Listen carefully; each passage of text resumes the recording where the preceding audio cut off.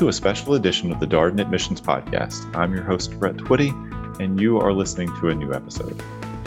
On this episode of the podcast, I'm excited to continue our ongoing Faculty Spotlight series, a series we're calling Office Hours, with a conversation with Professor Tony Irving. Tony is a professor of practice here at the Darden School of Business, and we recorded this conversation right before the end of 2021. Tony has a diverse and varied background. She's done many things. She's taught English at Notre Dame. She's worked in politics in the state of Illinois. She's also, as noted, a professor here at the Darden School of Business.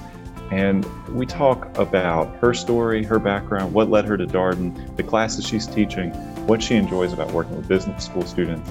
If you're interested in learning a little bit more about life inside the classroom here at the Darden School of Business, this episode is essential listening. A quick note, we did record this conversation via Zoom, and the audio is at times a little bit spotty, but the conversation is so good, we wanted to share it anyway. So be advised, hopefully that will not keep you or deter you from listening to the episode. And without further ado, here's my interview with Professor Tony Irving. Tony, thank you so much for joining us for this Office Hours installment. Thanks for having me. All right, well, we always start with the same first question. One, how are you doing? How are things going? Things are going crazy as usual. We've stayed super busy here at Darden. I just, yesterday was the last day of class for Q2. So I'm about to go into full grading momentum and finalizing some of the course material for the spring. All right, and I know you're teaching a lot this year. We're going to talk about your classes as we get into this. But first, let's set the stage a bit. Let's learn a little bit more about you. So tell us, high level, who are you? What's your background? Tony Irving. I am born and raised in Philadelphia. I actually am, I did undergrad here at UVA.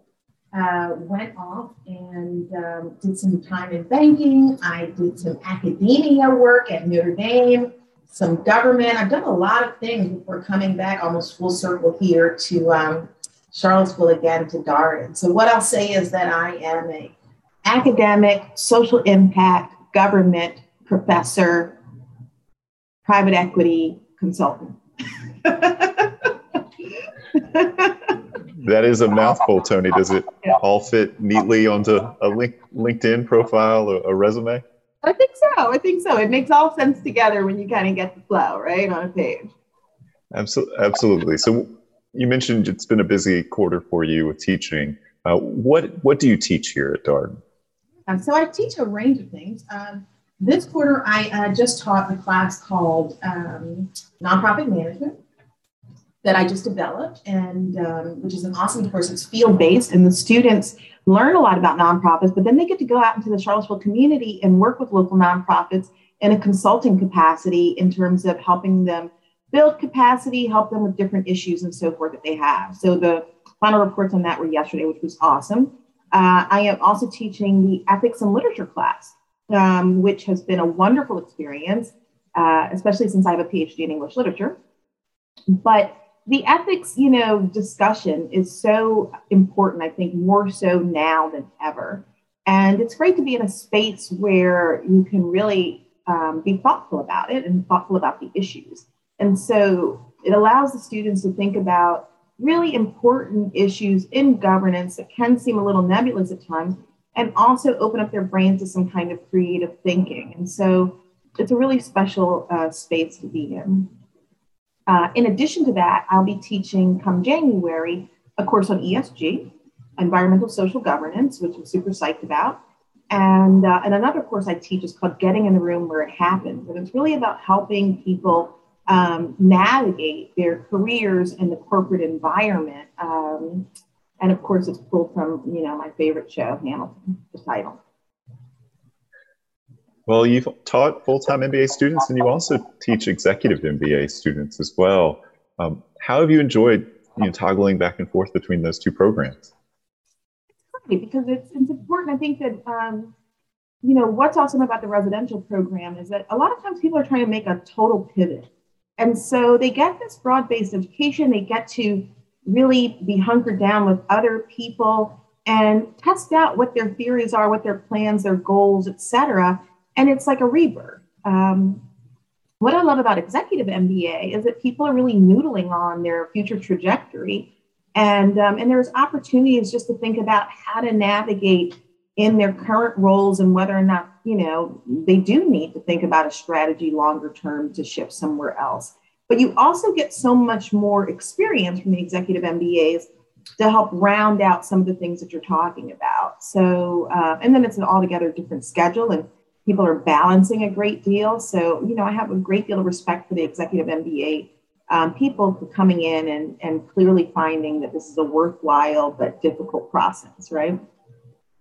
Very much a full plate. I think all of the students, when they get to the end of that experience, they look back on the 21 months. First of all, they say thanks to all the many people who made it possible for them to participate in the program. It takes a village, so to speak. But at the same time, there's this incredible feeling of potential that students have after balancing all these things. And I would say this is true for Darden students generally. You've worked hard. You've put a lot of energy into your learning experience. And at the conclusion, you really do have that feeling of accomplishment. Well, Toni, I want to go ahead. No, I was just going to say, one of the things that I tell the students, the residential students in particular, is that it always seems really stressful, to balance all of those things. But they'll look back on it and say that this is really the best time of their lives. It only gets more pieces thrown into the puzzle in terms of the balance. And so when else will you have a cohort of brilliant, interesting, wonderful human beings that you get to be around sort of 24/7 in an engaged way that's like-minded, and all those kinds of connections just get harder the further you get up in your career. So it's a moment that's both difficult and worthwhile and worth savoring. You mentioned earlier you have a PhD in literature, and I want to talk a little bit about that right now. What attracted you to literature? Were you always a books person?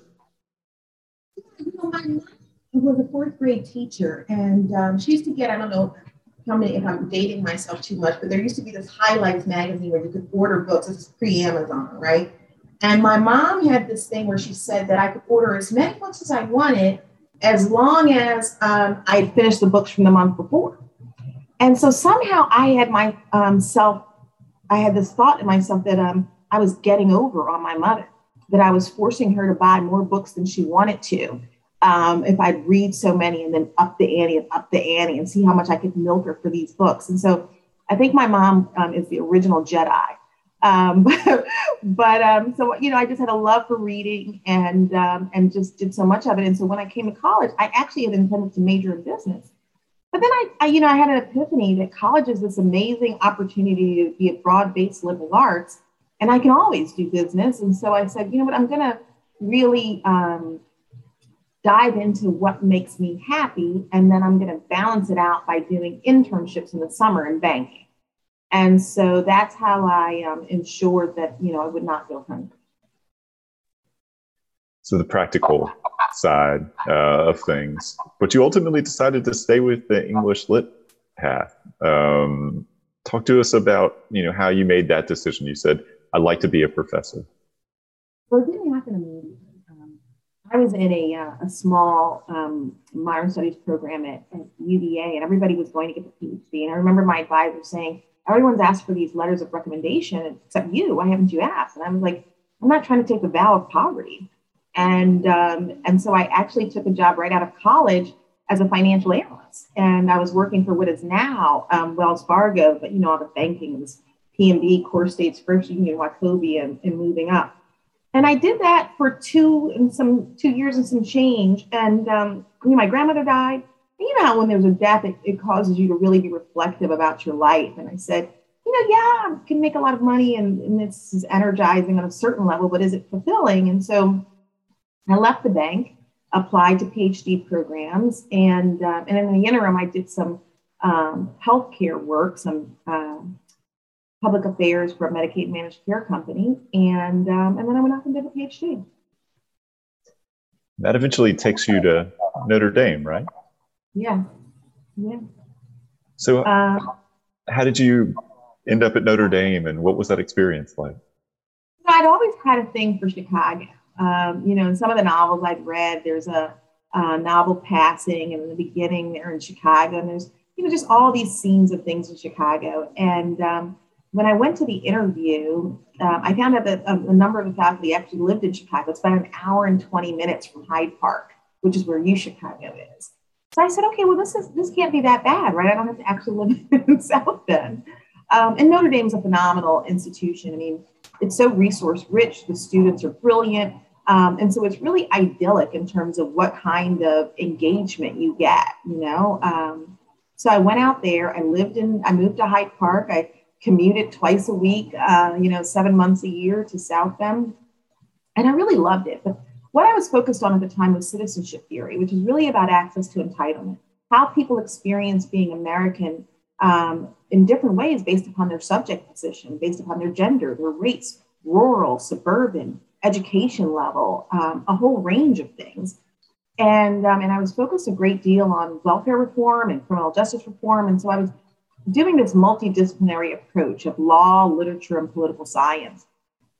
And I started to feel like, as brilliant as my students were, and as much as I enjoyed them, that there was just more to be done in the world, you know, that teaching, 2 seminars a term of 20 something students each, is that really driving the change that I think that I'm capable of? And so shortly after Obama became president, I left Notre Dame and took a job with the new governor of Illinois. He became governor right after Blagojevich was impeached. So it was fun times. There's never a dull day, I say, in Chicago. So I became deputy chief of staff to the governor of Illinois, which was pretty awesome. Some of our attendees may be wondering, how do you go from faculty member at Notre Dame to the governor's office in the state of Illinois? That's not a direct line for most people. Yeah, I think you'll see that my career is full of these kinds of interesting lines, but I started doing public policy consulting while I was still at Notre Dame. And so I was really invested in the criminal justice reform community. And so I happened to meet the governor at an event. And, in a kind of typical academic way, I started giving him a lot of unsolicited advice about what he should be doing around a range of policy areas since he was quote unquote new. And oddly enough, I'm sure in retrospect, I'm like, he must have been thinking, who is this woman telling me what to do? But he called me a few days later and wanted to keep talking. And so, that conversation evolved into this role. But what I think is so cool is that because he was new, he was just really interested in the ideas, right? And driving the change. And in Chicago, which is so very political, I think that he found it to be a real value add to have someone that no one sent, so to speak, right? And so I ended up, profoundly in a situation where I go from being a professor in the English department to someone who's now responsible for the Department of Corrections, Juvenile Justice, Child and Family Services, Human Services. I had the largest agencies, Human Rights, and combined, the budgets were just over $8 billion. So you go from teaching 80 students a year to running an $8 billion portfolio, that helps, the state's 13 million residents. And so you get real immediate satisfaction, and you can make a decision on a Tuesday that has tremendous impact in the lives of thousands of people immediately, When we think about professors, academic pursuit, right? There can be practical elements to it. You mentioned the things that you were curious about and that you were researching and directly relate to people's lives, how they're experiencing this country, their citizenship in this country, access to entitlement. But the work that you're doing, the governor's office, has this decidedly practical bend to it, right? You're implementing policy and reaching people in that way. What was it like to make that transition? Was seamless? Anything you learned along the way? It was really seamless because it was really where I was focused. I think the reason why I left academia the first time is because I was really tired of theorizing around things and talking about things. I wanted to be doing things, right? I wanted to make sure that the work I did had practical implication for people in their everyday lives. And so what I'll say is that you realize very quickly that what you know in theory, what the best policies might say, don't translate into practice, seamlessly, right? And so all politics on a certain level are local. And so understanding the different constituent groups, I think it becomes a real training ground for life for corporate America as well, because it's crucial that for whoever is opposing your point of view, that you need to understand why. It's not just to sort of try to win them over or try to best them. It's extremely important to understand everyone's point of view is valid. And you may learn something about what you're driving when you find out who the people are who oppose it and why. And so all legislation depends upon addressing all of those factors to get the votes, right? To get the thing done. And so I'll just give you a quick example is that one of the things that we know in criminal justice is that, there's no real transformation in a positive way that happens in incarcerating someone. It's really a kind of holding place. And whatever the underlying issues are that cause the person to do the thing that got them in prison isn't being addressed. And yet the costs of holding them there are tremendous. So the better approach would be to give them the treatments and the services and supports they need that cause them to do the thing. And it's far less expensive to do it in a community-based setting.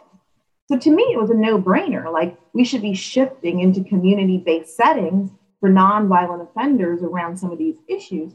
But what you learn is that the places where the prisons are, which sadly you find that you've got overwhelmingly Black and brown people incarcerated, and the prisons are in communities that are overwhelmingly white. And so these people are dependent upon this prison for their jobs, right? Like, the prison employs like 95% of the people in that town, and they've got children to feed and they've got mortgages and so forth. And so you can see their earnest opposition to the change, because while it may benefit the people who are incarcerated, they're thinking about feeding their own family. And so, it's not for nothing, right? So you have to figure out, how do you bridge that gap? And those are the kinds of wicked problems that intrigue me and that I get really excited about. I can easily pull multiple all-nighters thinking about how to solve problems like that. Right? So after your time in the governor's office in the state of Illinois, you launched a social impact fund. How did you decide that was going to be your next step? I remember when I was sort of coming out of college, people would ask me questions like, well, what's your 5-year plan and what's your 10-year plan? And I absolutely don't believe in those things anymore. I feel like every experience I have changes me, which then dictates, how I might think about my future. And so what I learned is how much the work really depends upon partnerships, right? That public-private partnerships in particular. And so what I wanted to do was taking what I knew about the needs of people across, the 5th largest state in the country, and think about how to better target the resources of corporate America. And those are both the financial resources as well as the intellectual resources. One of the things that you'll find is that, in the era of pension reform, and all of the, built up financial problems that we have relative to that, in the cuts that come in the aftermath, some of the first things to go are research. Some of the first things to go are analysis, because there's certain core things that can't go. And so you have a government that's well situated in terms of the data it has about its populace and about the offices and reach it has, but maybe not the kind of intellectual rigor, analysis, and research to best figure out how to deploy its resources. And so that's an excellent opportunity, I think, for corporate America. And so, you see so many companies that do these sort of global days of service. And I find that a poor, utilization of their intellectual resources and of their financial resources. Everybody comes out and maybe they build a playground or they paint a fence or a wall, but so many organizations could use that intellectual and skill-based support. And so if 10,000 people come out for a day from Citibank or wherever that is, imagine if you could just deploy them where each of them came out for a day, but on a Friday, And, you could have 20 people each Friday at XYZ organization, and you could adopt 15 organizations with the same number of people out for a day, right? And that they could have a real value add in terms of the resources to make impact. And that's really the kind of scenario that led to me developing this nonprofit class that I've just finished teaching, because how can we, it becomes a win-win. The students have collected all of this information and strategy and finance and marketing, et cetera, to go out into the world. And yet there's not a huge difference between a nonprofit organization and a for-profit organization, except for the financial underpinnings. So they get to practice what they've learned and see how they can solve problems, while the organization gets this additional, human and intellectual resource to get them over the hump of some things that they are, lacking because of minimal resources. So that was really the idea between the Social Impact Fund, pulling together a pile of corporations where they get to pool their resources. They're all giving out. So you talk to Greg Case, the CEO of Aon, and he's saying, I'm giving out hundreds of millions of dollars for things that sound really important, but I have no idea if it's making a difference. And, they're not going to put together a team of people to assess that. You know what I mean? They're running an insurance company. And so in pooling it, my team would fund programs and assess them and see where there was real impact. So then the corporations know where and how to double down.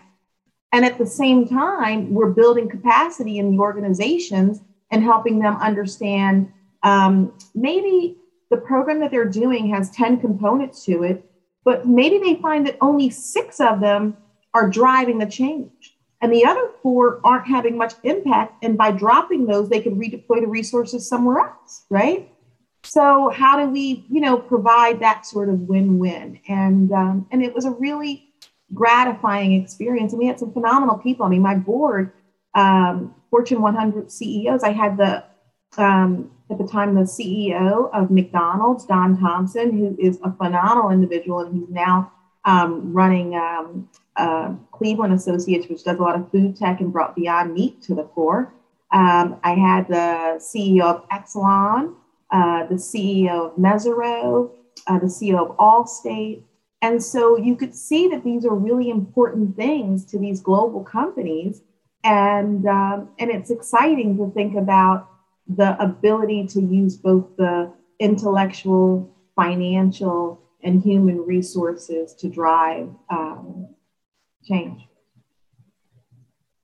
Well, I'm looking at the Q&A, and we've started to get some questions, as is always the case for these office hour sessions. And one of the questions relates to leaders using their organizational platform to drive political change, social change. We live in an era where I think this is an expectation of companies and leaders. How do you feel about what's happening? And we had an early office hours conversation with Ed Freeman, who talked about the importance of, yes, profit must be present, but also purpose. And I imagine, Tony, you have some thoughts on this particular topic. Yeah, I mean, that's really what my ESG course is about. Absolutely, I think that corporations are responsible to their publics, right? And there's no one way to do it. I think that some corporations are in a position with CEOs to speak out about particular issues, and they should, right? So when I say particular issues, whether it's climate change or whether it's homelessness or what have you, there are just global issues that are important to everyone. But I think that all companies can start with the issues that are connected to the work that they do. And so I was just speaking the other day to the president of Unilever Foods, and they're really invested in both the healthiness of the foods that they create, supporting the farmers, thinking about the waste. And I think that all of those things become crucial and central in how they operate their business, and that you'll find that the consumers are super interested in seeing those kinds of impacts. And so if you can choose between, Coke and Pepsi, and one of them is doing really good work and the other isn't, it becomes really easy to say, I'm going to, drink this beverage, although I don't think you should drink sugary beverages. So that's probably not the best example. But But it's that people have choices, and they're really leading. Their dollars are following their thought process in terms of seeing how the concern is there. We just have this one earth, right? And if we utilize all the resources, if we don't care about our fellow person, if we don't sort of think about how we can do good and do well, and I'm by no means naive about we're still here to make money, and I'm not ever suggesting that people do things that undermine their ability to be profitable. But I think that it's not very difficult in many instances to find opportunities to deploy, just like the example I gave in terms of sending out your employees to be skills-based support versus a one-off, right, on a particular day. That doesn't cost you any more. And so I'm very much interested. Right now, I do some consulting in ESG, and I've been working with some private equity portfolio companies. And a big part of it for me is helping them think about how they can be impactful, through the low-hanging fruit just to get started, right? And then how you sort of build a longer plan, a 3-year plan, a 5-year plan to make some adjustments. And so you'll see that a lot of these companies have goals where they say, we'll hit this target in 2 years and then this better target in 5 years. Well, one of the things that's come up in the Q&A, but I'm also curious about knowing a little bit about the work that you've done with Social Impact Fund you started, is you would target high-performing nonprofit organizations. How do you figure out, this is maybe a little bit of a novice question, but how do you figure out, this is a high-performing nonprofit organization, this is where we want to make an investment? There's a screening process for everything. We call them assessment instruments.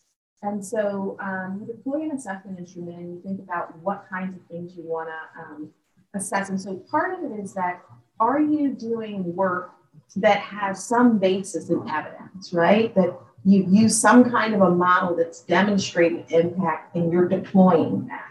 Do you have a culture or an organization that is a learning organization so that the staff and leadership are primed to make adjustments as necessary? Are you in a position to collect data? Do you already collect data? Because some of the things, sometimes data becomes a dirty word where people think that, those are the people who have nothing to do with what's happening in the communities and on the ground come up with to make things more difficult for us. But, an example I like to give is that when you collect data about what's going on, who's coming to the program, when they're coming, how long they're staying, not only does it help you to understand what impact you're having, but you might also find that attendance is always highest on Wednesdays. And Wednesdays are the days that you guys have pizza. And so food insecurity is a major issue. And if you realize that the only thing preventing people from showing up to get some much needed service like cognitive behavioral therapy or what have you, is that there's some food there, then by all means, you need to make sure that you add that to your budget and put that in your narrative to your funders about how important that is as part of your program. By the same token, you might find that people only come when there's an opportunity for childcare. So there are some really practical aspects of data collection that are crucial to running your program in the best possible way, but also just in learning in a pre-post way. So if you say that your mentoring program is meant to improve grades, well, let's get the report cards before they started, and then let's get the report cards after the program and see if there's any difference, right? And sometimes you also find that there are unexpected outcomes. I ran when we had stimulus funds back, when Obama was president and the governor's office, we put together a program for transitional jobs, and you had to be TANF eligible. And there's such a bad narrative about people who are on TANF and that, they're lazy or what have you. And what you found was that it was not required, but so many people applied for the job program, a 6-month job, that didn't have to because it wasn't going to impact their TANF check. And we had to expand it. So we ended up having 28,000 people in a transitional jobs program. And oftentimes you see that the thing that's preventing people from getting out is that they don't have the opportunity to get experience. we live in a society where so many jobs are the result of relationships. And you live in a community and come up in a way where none of your relationships are positioned to help you. So people getting 6 months of work now have something to put on a resume to get another job. And which is what we hope. We hope that people would then want to hire them full time once they experienced working with them to some percent, right? But what came out of that we had no anticipation of was that 10% of the people who participated went back to school.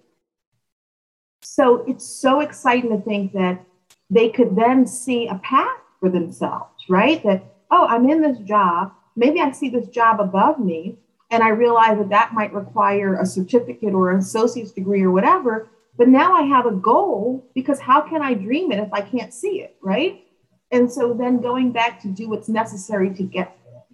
So I think that the combination of not just the bringing the skills in, but making people in positions of power, whether it's corporate or government, get closer to the ground of what's going on, helps them be better supporters of the experiences of a wider swath of people. All right, so we talked about your work in Chicago with your Social Impact Fund, and you're here today on this session as a Darden faculty member.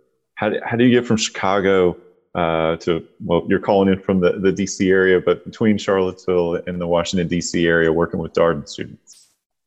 Yeah. Well, I was ready for change. I didn't quite know what exactly. I was actually thinking that I wanted to go in-house corporate around ESG.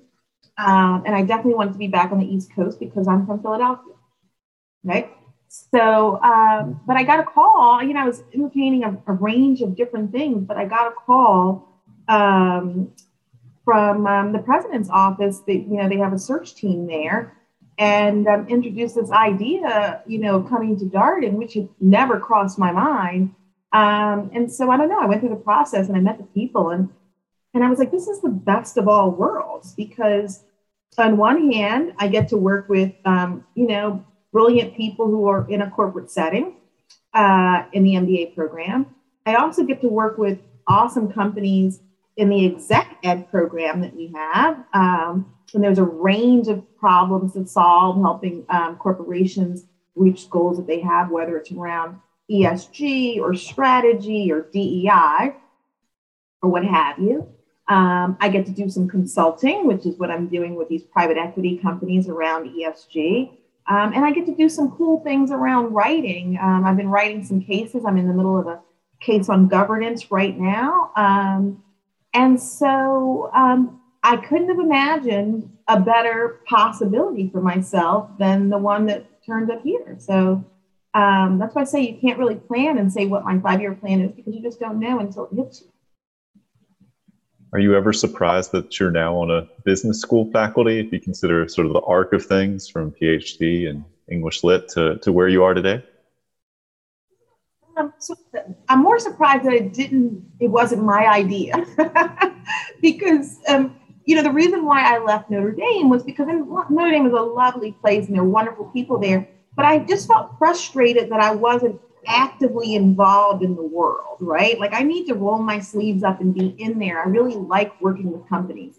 And so there wasn't really that option in being in the humanities, in an English department. And so now this balancing out, like I said, I'm talking to the president of Unilever, I'm talking to the CEO of Sands Capital, I'm talking to the head of Platinum Equity, I'm talking to all of these different corporate people about the work and their problems. And I'll say that I learned that I really loved this when I was at GET in Chicago, because of not just the CEOs that were on my board, but all the CEOs that were partners in the endeavor.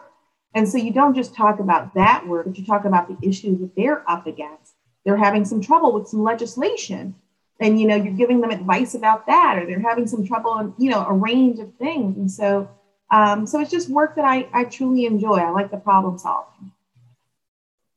I want to stay with some of the consulting that you're doing right now. You mentioned that you're doing this ESG related consulting with these private equity firms. We have a question here in the Q&A that you see more and more firms looking at ESG as they're making these kind of investment decisions. Do you feel like this trend is going to continue, or do you feel like this is the sort of the flavor of the month? Oh, it's definitely going to continue. I know there are some people who like to say that, but I think that one of the things you find is that we have, some of the leadership in corporate America has aged, right, tremendously. And I think that, because it wasn't an issue, for so long for them, there's some people who just don't take it as seriously. But one, you find that the SEC is getting far more invested in ESG. And so that there's some clear regulatory issues. Two, as I've already pointed out earlier in the conversation, consumers are demanding it. And so if you have any kind of a consumer products company, you can't avoid it. Three, if you make missteps, the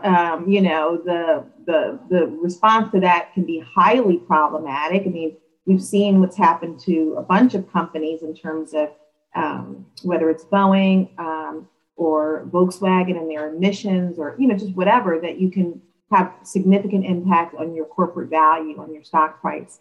So it's not to be taken lightly.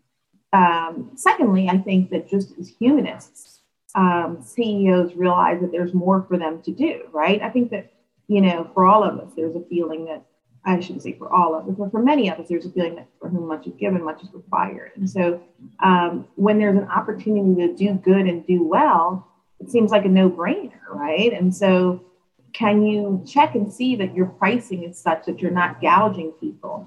Can you think more in a design way? We've got a phenomenal faculty member, Jean Litka, who focuses on design thinking. And have you thought about even just the design of your systems to make sure that they're as consumer friendly as possible?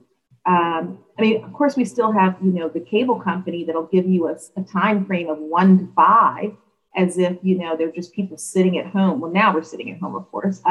But that, previously, if you were just sitting at home waiting to take that, is that really the most efficient process?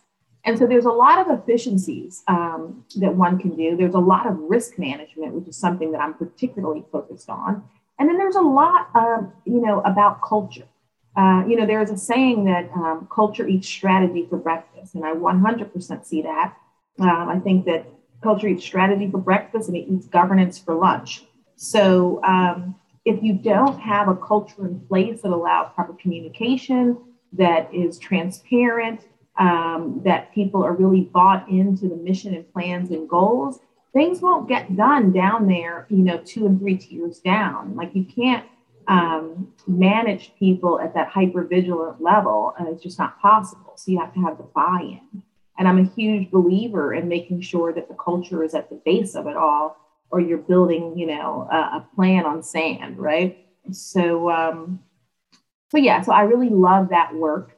I love the very particularity of it, in that there's no one size fits all. And so what is this company best positioned to do? What's the low-hanging fruit for this company? What are some of the changes that'll yield the best ROI for this particular company, right?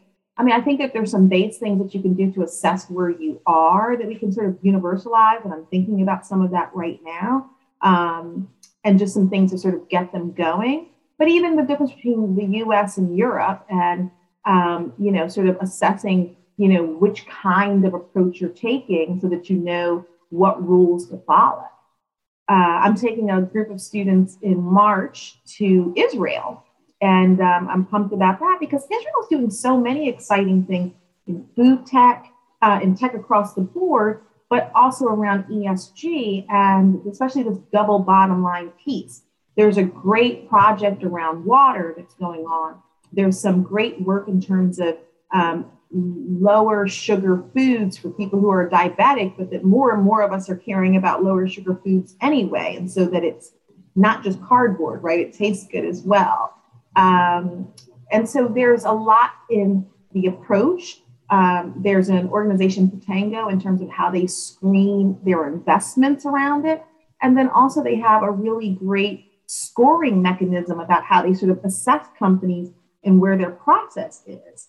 And so I think that they've been super forward thinking about it, and it'll be a great opportunity for students to just see a different model, right, in terms of approach. Well, we began this conversation by talking about what you're teaching. And I want to come back to the classes that you led or currently leading here at the Darden School. I think the class that we've gotten several questions about in the Q&A, perhaps no surprise, since you've done an interview with Sean Carr on one of the other Darden podcasts about it.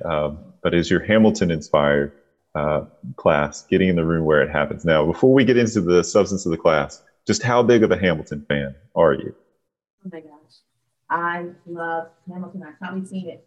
I saw it in the theater probably 4 or 5 times. The soundtrack was my workout music for a long time back when I used to work out.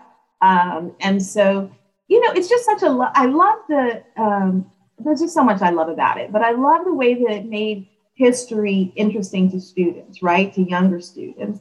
I love the way that it mixes the national narrative with updated realities about it, the commentary about immigration, the diversity of the cast. I love the way that it digs deep into the hip hop archives. And if you don't listen to it, it'll go right over your head. And so it's operating on so many different levels so that a wide swath of people can enjoy it. And some people can, process some things and others other things, but that across the board, there's just joy, right? So I think it's just such a miraculous show. Agreed. Incredible. It's a tough thing to try to top if you're Lin-Manuel Miranda. I mean, he's got a lot of things going on. Very, very talented person, but there is really only one Hamilton, I'm pretty sure. I don't even like musicals. So that's saying something too. Like, I'm like a Chekhov girl, you know what I mean? And it's like, so for me to even be at a musical, I'm like, what? So anyway. Well, let's talk about the class. So what is that class all about? Yeah, so you know what? Coming out of Chicago and like I said, working with so many CEOs, there's a lot that goes on that's, sort of dates the work itself, right? And so we live in a society, and I said this, that the governor was looking for someone that no one sent.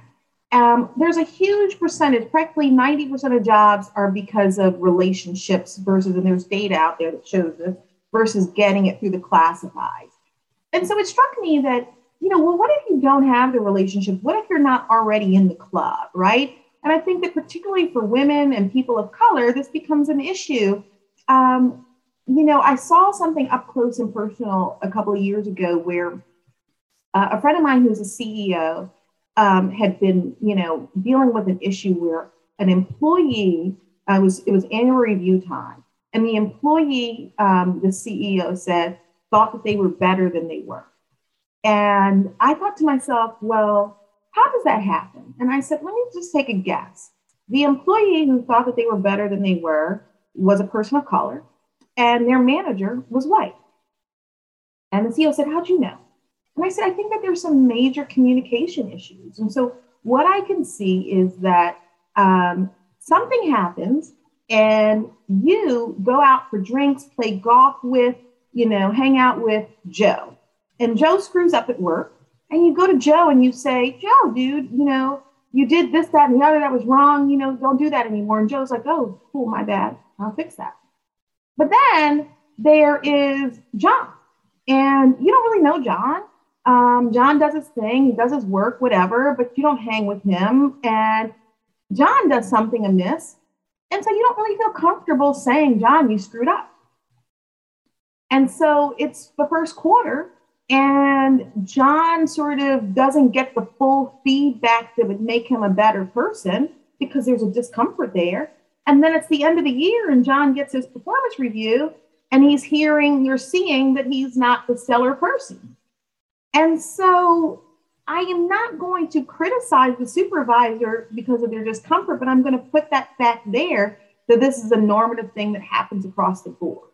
And that needs to be changed on this culture piece that I've already talked about, right? So I believe in this systemic change that needs to take place at companies where we get better communication, better collaboration, and open up some of these issues.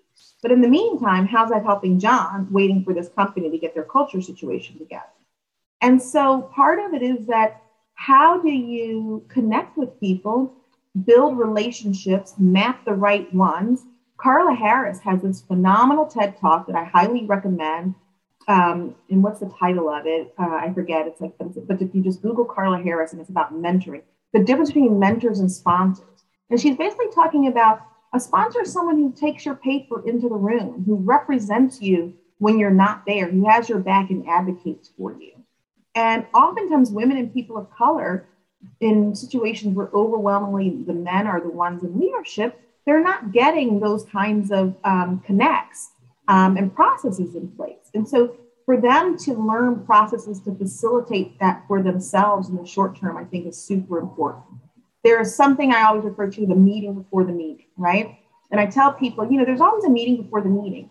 And if you weren't in the meeting before the meeting, it doesn't mean it didn't happen. It just means you weren't invited. And you can't ask to be invited. And that's what the Hamilton thing is, right? We all know that, that Hamilton and Madison and Jefferson met together and, poor Burr isn't in the room where it happens, right? And so all these things are taking place and Burr is going, I want to be in the room where it happens.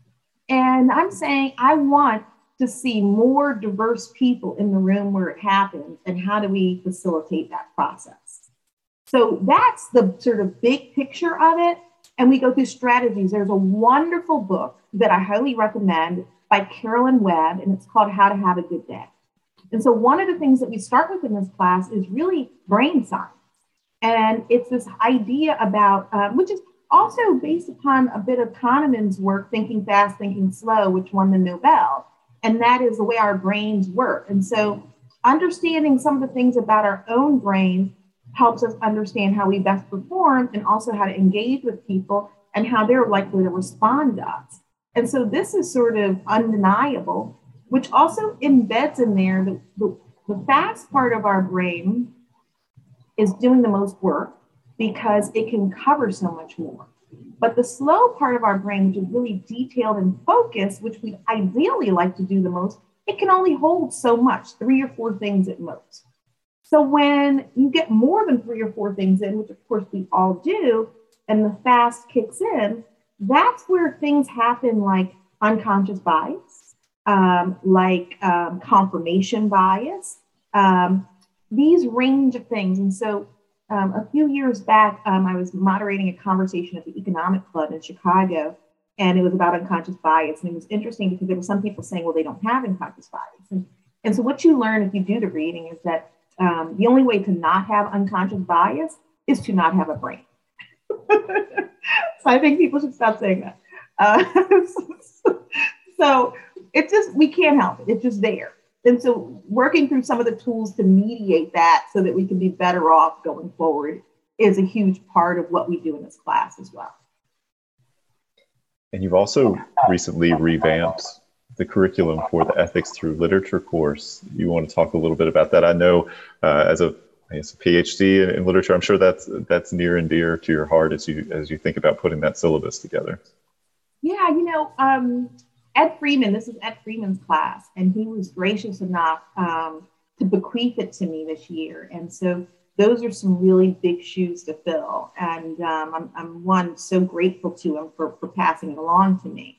And Ed just has a certain kind of gravitas where I feel like everything he does just is magic, right? So I wanted to, do some work to make the class more my own. And so I did change the readings. And the other thing that I wanted to do with the readings is I wanted to make sure that they were as diverse as they could be.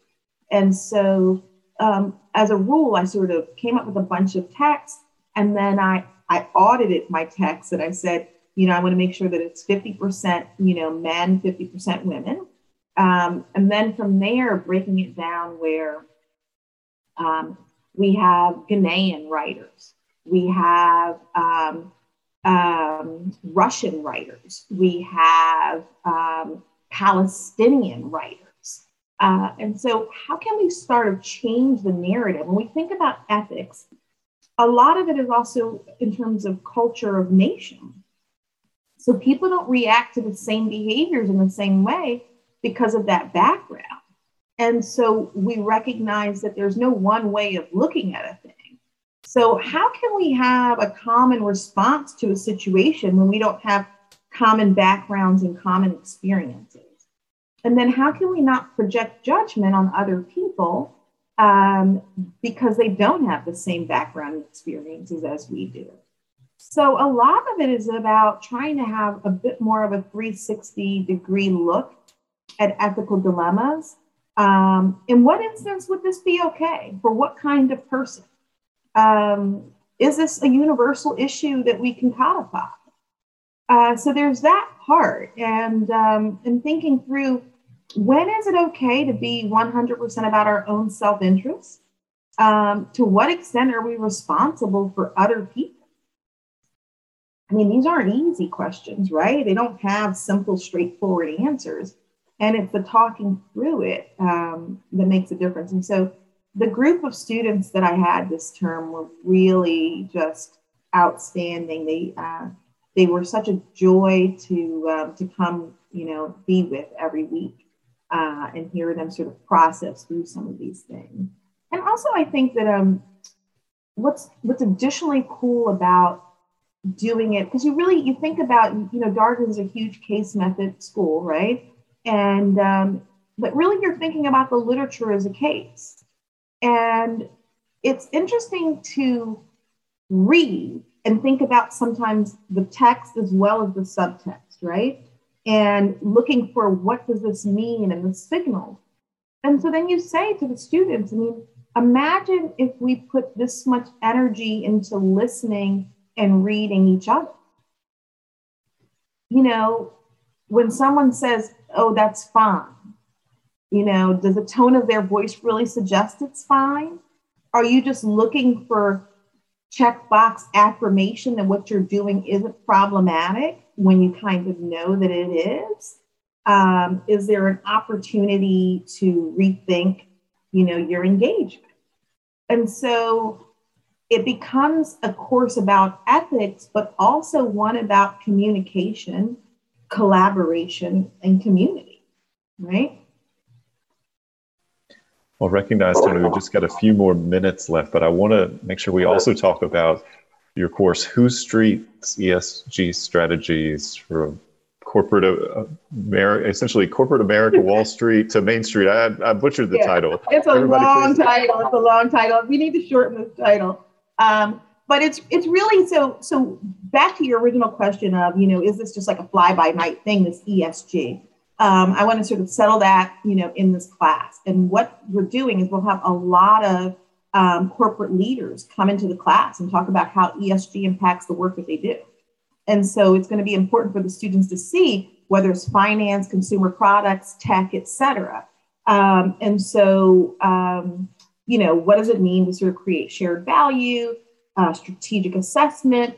How do you have this sort of double bottom line win? How do you assess what you're doing? And, we're going to have Don Thompson from Cleveland come in. And so for Don, Don's in such a primary position because looking at ESG from the point of view of a global corporation like McDonald's, and then looking at ESG as an investor in food tech and these double bottom line companies and how they're wielding it.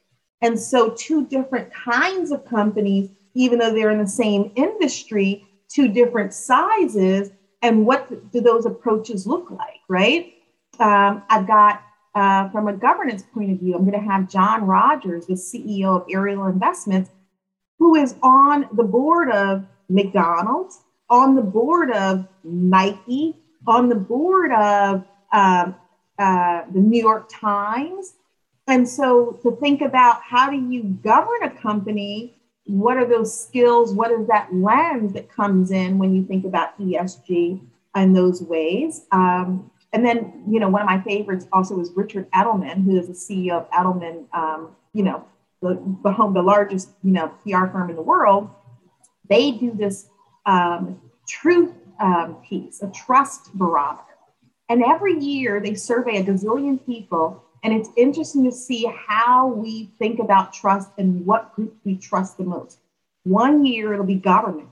Another year it'll be corporations. Another year, we always trust academics. Just the data says that, right? So, But anyway, so it's funny. But he's going to talk about some of that, especially. And, Edelman worked on the Volkswagen problem. They worked on Starbucks. They've worked on a lot of these wicked problems that are within ESG. So getting it from his crisis management lens, but also the Trust Institute piece. So we're going to have some phenomenal guests come in. We're going to get into some actual cases of real issues and see what they're dealing with. And so it's going to be a balance of live cases from individuals and reading cases, and just being better prepared to talk about the work and to do the work when they're out there in the world. Well, Toni, it has been such a pleasure talking with you. One last question for you. Covered a lot of ground here on this session of Office Hours. I wonder if you have a final piece of advice, something you'd like to leave our attendees with, something to go forth into the world with. Well, can they tell that I've had 3 cups of coffee? And so the one tip I'll give you is that coffee is free at Darden. So that's a bonus for coming. But, I guess if I'd say a tip, it's really to connect with people, to make sure that you're connecting with and communicating with people who have altogether different experiences than you do, because it will help you test out some of your theories. It will expand your relationship universe for opportunities. It will really help you to have a better, clearer understanding of the world. And there's one thing just to do is just to make sure that you're connecting with people and you're connecting with diverse people. Eating alone is for chumps. Don't do it. Twice a week at least, I'd say meet people for lunch out, right? Because that's a maximum way of making use of your time. You've got to eat anyway and connect. So connect. Don't eat lunch alone. All right. Toni, thank you so much. It's been such a pleasure catching up with you here, learning more about your story. This was one that I think we all learned a lot. So thank you so much for sharing. And that was my interview with Professor Toni Irving, Professor of Practice here at the Darden School of Business. As always, if you have any comments, suggestions, requests, anything you'd like for us to cover here on the podcast, we're all ears. We can be reached at Darden, that's DARDEN, @virginia.edu. Until next time, stay safe, be well, and thanks for listening.